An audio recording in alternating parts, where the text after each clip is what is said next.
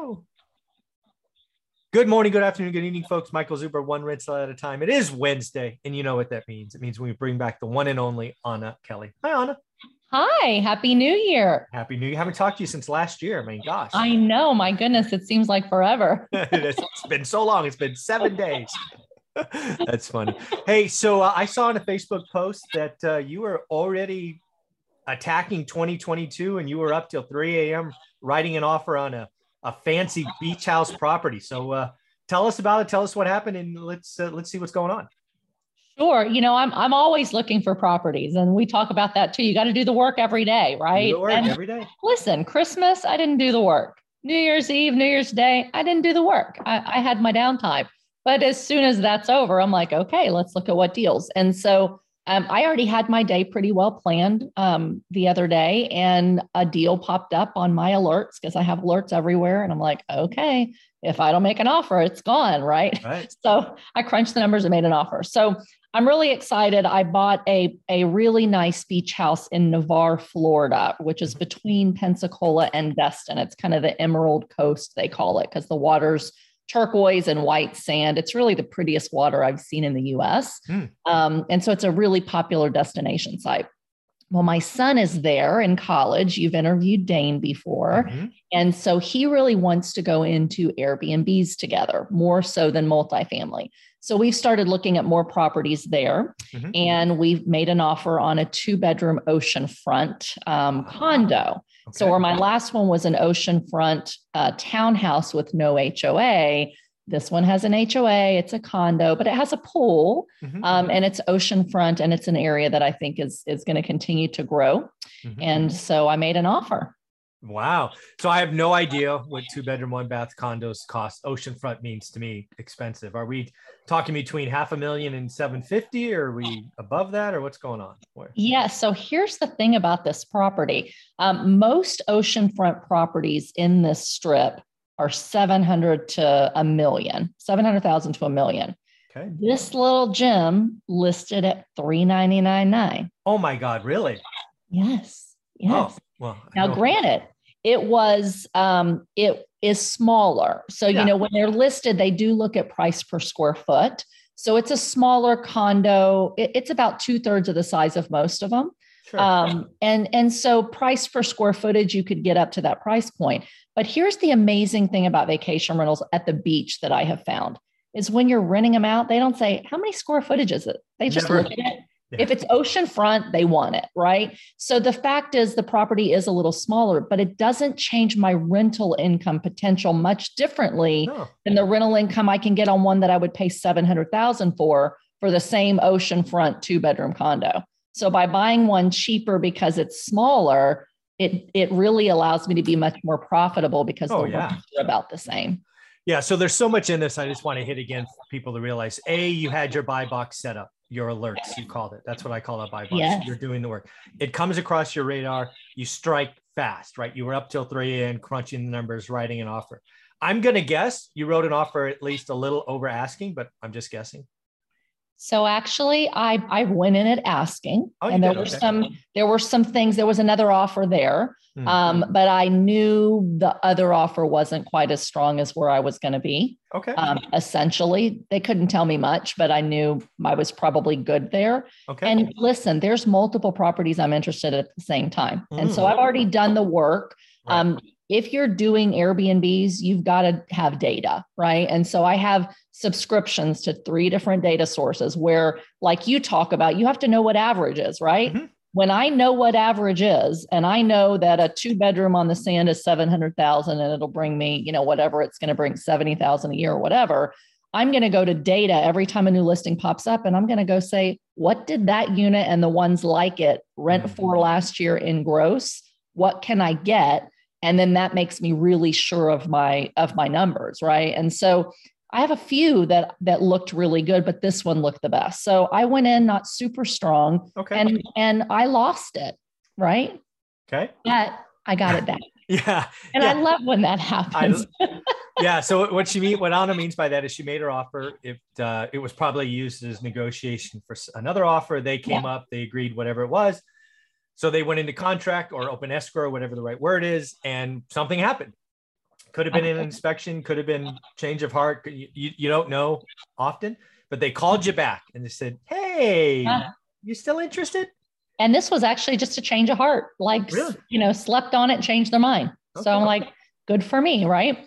Mm-hmm. So I'm back in business on the deal. But the key is really knowing what a good deal looks like. And the minute something hits your box that is better than that, you act, you write an offer, right? So I did that. I've got 2 others that look really good in terms of all the numbers. I'm honing that in with my property manager, and I'm about to make an offer on 1 or 2 more today in the same area. Wow. So I'm curious, what the small 2-bedroom 1-bath, what was it before? Is it somebody's home? Was it their second home? Was it an Airbnb before? Do you know? It was a second home that they also rented out. Okay. And one of the other things is when you look at rentals and purchases of vacation rentals, really nice beach properties, a lot of times the buyers are second home buyers and they don't want to have to do anything to the property, Michael. They want it turnkey. Right. They're going to buy the ones because they come furnished almost always. They're almost always sold furnished. So a buyer that's going to buy it as a second home, even a vacation rental owner that's going to rent them out, they want ones that are really nicely furnished, really nicely updated. This one needs a little lipstick on the pig, right? So the pictures are not great, the lighting's not great, the furniture is. I'm gonna take a funny jab, right? But it's like old and purple. Yay, purple. We'll talk about your Facebook post later, but it's just a little bit, it's a very unique style and a little bit older furnishings. And so people didn't grab that one as quickly as they do one that just looks a little nicer, but it's furniture and paint. Right.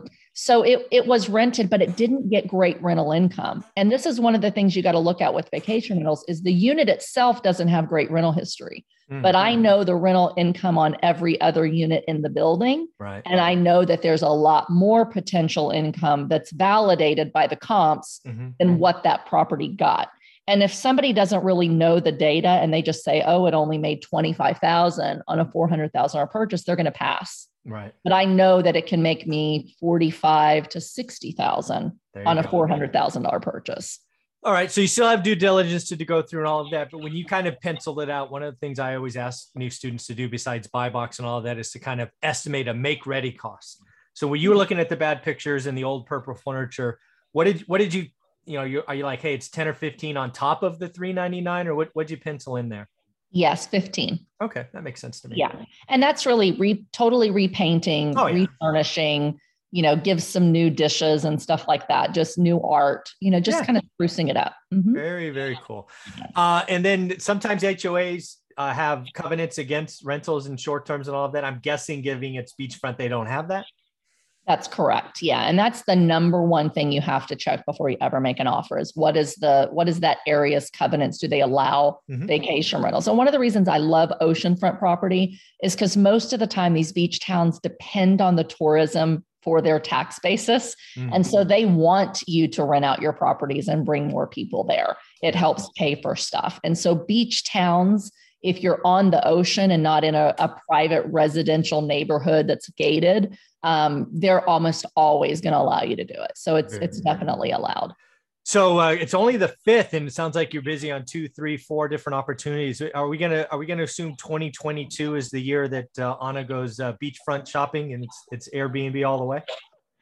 Not Airbnb all the way. I love lots of asset classes. I'll still buy multifamily and I'll still buy mostly vacation rentals because I do believe strongly in them with certain conditions. If they're near water, they're always going to do well. Lakes, rivers, oceans is my thing. I rarely buy vacation rentals in major metros, and there's reasons for that.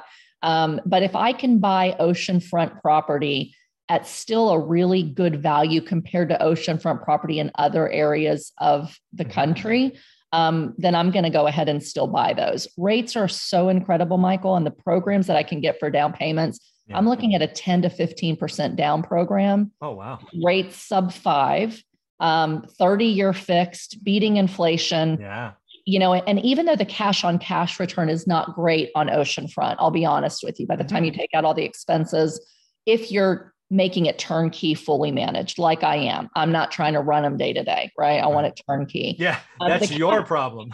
Yeah, the cash on cash is not incredible, right? If I'm looking at other asset classes. But when I look at my mortgage pay down and I look at fighting inflation and I look at the tax benefits, I'm still in double digit annual returns, somewhere between, depending on what I can rent them for, somewhere between 17 and 40% annual return on investment. That'd be a great deal in many, many markets. So Anna, we wish you luck. We'll be following every week, see which one or several that you get. How can people find you? Great. You can find me on my website at reimom.com. If you're interested in multifamily investing passively, you can find me at Greater Purpose Capital, and my Facebook, LinkedIn, and Instagram. I'm Anna Kelly, REI Mom. Very cool. Thanks, Anna. Thank you. Mm-hmm.